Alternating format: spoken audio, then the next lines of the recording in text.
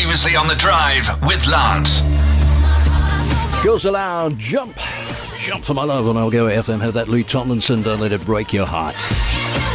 Don't miss out, we're going to be seeing some jumping of another sort all along the coastline of southern Africa. It's one of the most spectacular events in the animal kingdom. Two very special guests in studio, certainly on the line, to tell us more about the Southern African Humpback Whale Migration Route, which is in full swing, and is visiting a port near you in the weeks and months to come. First, let's see if they are on the line. We hope we've hooked both of them, so to speak. We've got Colleen du Rand, who's the GM of Knysna Tourism. Colleen, good afternoon. Hi, good afternoon.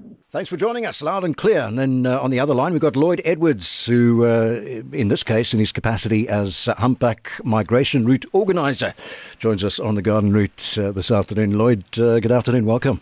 Hi, good afternoon, Lance. Thanks very much. Thanks so much loud for and clear. Great, yeah, loud and clear this side as well. Thanks so much for joining us, both of you. We're going to break with tradition and not start with the lady today. Let's get an overall picture, if you don't mind. Lloyd, let's start with you as organiser of the Humpback Migration Route. It certainly is one of the most spectacular events, as I said, in the animal kingdom, and if I'm not mistaken, the longest migration route amongst mammals in the animal kingdom. Just tell us more about the nature of this very, very special event. Well, Lance, I guess it all starts off in the Antarctic. It's a feeding ground for these humpback whales. So in the summer months, they feed on krill there. It's very productive. And then once the female is ready to give birth, unfortunately, the water is too cold there. So she has to migrate to warmer water. So she hits the African coastline round about Knysna, which is why we've chosen Knysna as the site. And then they split, and some of them go up our west coast all the way up to Gabon, that's past Angola, and the other lots head up the east coast past the Transkei, Mozambique, Tanzania, and all the way end up in Kenya. And this is where they give birth. This is a really, really long migration, as you said, and they start breastfeeding their calves there. And then it's another 8,000 kilometers back to the food source before they eat again. So, yeah, quite an amazing journey. And, of course, the males, the reason the males migrate all the way up to East and West Africa is because the receptive females need to be mated with where they're going to be the following year. Mm-hmm. So it's all that way just to mate, and then he plays no further role and he heads all the way home again. I've got your website actually up in front of me in studio, and I'm just having a look at a representation of that migration, and it is absolutely mind-blowing. And it answered a question I had about, I was looking at some of the dates and the various events that are happening, and you talked about that split, so that kind of explains a bit of a disparity that I thought I noticed amongst the dates.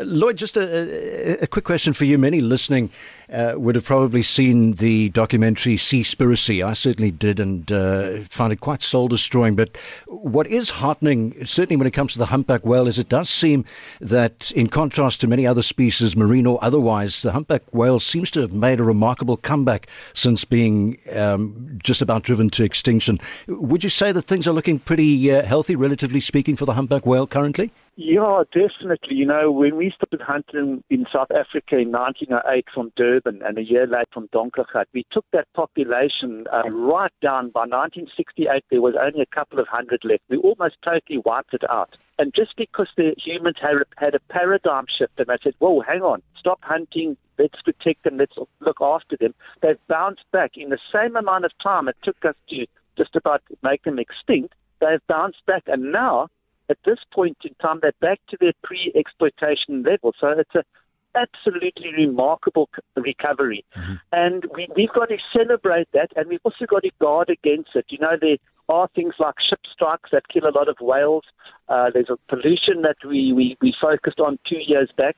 And this year we're doing a focus on entanglements from the fishing industry. You know, off their Gullis Bank, they have the rock lobster traps there, as well as on the west coast, and we've had a huge spike in entanglements. And these animals die a really slow and agonizing and painful death.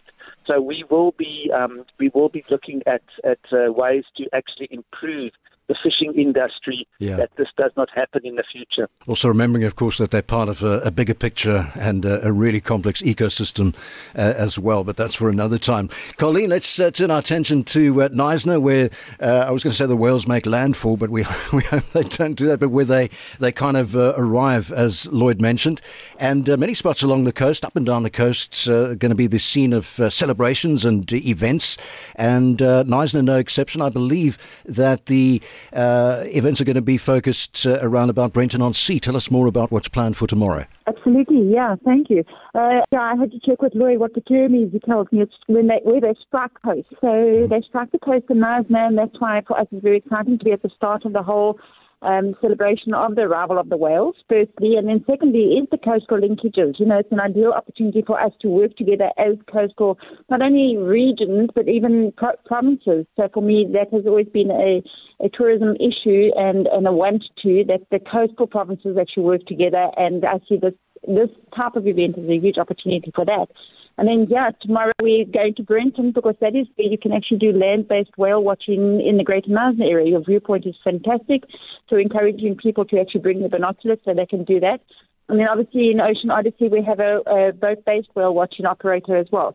So we can, we have the various forms, and then on top of that, tomorrow is World Environment Day. Yeah. So it all makes sense why it's actually a great opportunity to be out on the beach and create an awareness. So we've got a number of table displays and information, educational tables, if I can put it that way.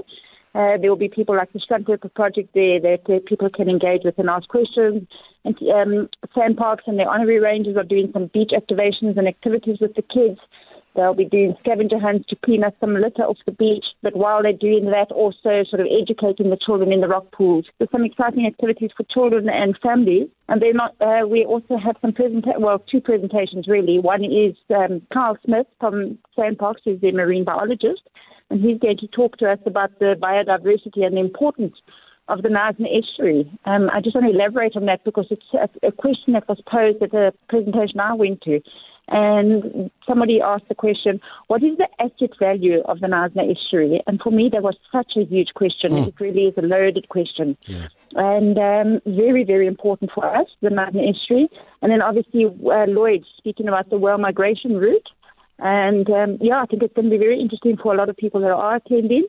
And then we will have a lucky draw prize, which is a whale outing with Ocean Odyssey. So, a good morning planned. And certainly for the entire family, sometimes I think the younger generation are more informed these days and more aware than their elders. But certainly a day out for the entire family. When exactly is it taking place tomorrow? When should folks start making their way there, Colleen? So from 10 and 12, we'll be on the lawns in front of Brenton Haven. On the beach for the children's activities. Obviously, that's a fabulous beach to walk as well. So encouraging people just to get out, go and walk the coastline. And when you do see litter, pick it up as you're progressing. So it's more than just the 10 o'clock to 12 o'clock, it's the whole day. And then in the evening, it was an open invitation, but it is now closed because we have capacity, but we're also just having an engagement, sort of an educational, interactive engagement with relevant role players at Brenton Haven as well. We'll be drinking some wine and having some canapes as we actually become a bit more educated and aware of our environment. Yeah. Very important, as Lloyd elaborated. Well, I tell you what, winter might have set in, but I can tell you that it's a relatively balmy 23 degrees that's predicted for the Knysna area tomorrow. So a good day for the beach and good day out for the entire family as well. Last question, Colleen, and possibly Lloyd as well. For folk who'd like to know more about the activities in Knysna, I guess they can head along to your website, visit knysna.co.za. Sorry, our social media pages, Facebook and Instagram. Yeah. We've done more promotion there, so those two better ones, but still visit Knysna, yes. Okay, all details there, and also raggycharters.co.za, especially for folk who'd like to, it really is impressive stuff, learn all about the Humpback Whale Migration Route. Lloyd? Yes, please take a look at that. We've got a really nice page. We've got all the routes marked, all the facts and figures about where the whales are from, where they're going, what they're eating. So, and also our Facebook and social media, we've got quite a few posts recently on that. There you go. Colleen du Rand, GM of Knysna Tourism, and Lloyd Edwards, Humpback Migration Route Organiser, is wearing that hat today. Thanks so much for joining us on the show this afternoon on the Garden Route Drive. And we're looking forward to a really, really spectacular event, and how blessed aren't we to kind of be in the area of such a spectacular event of nature. Thanks so much for joining us. Pleasure. Thank you very much as well. And thank you to Lloyd for the initiative. Yeah. It's a fabulous idea. Thanks so much. Bye-bye. Wherever you go, take us along for the ride. Algoa FM.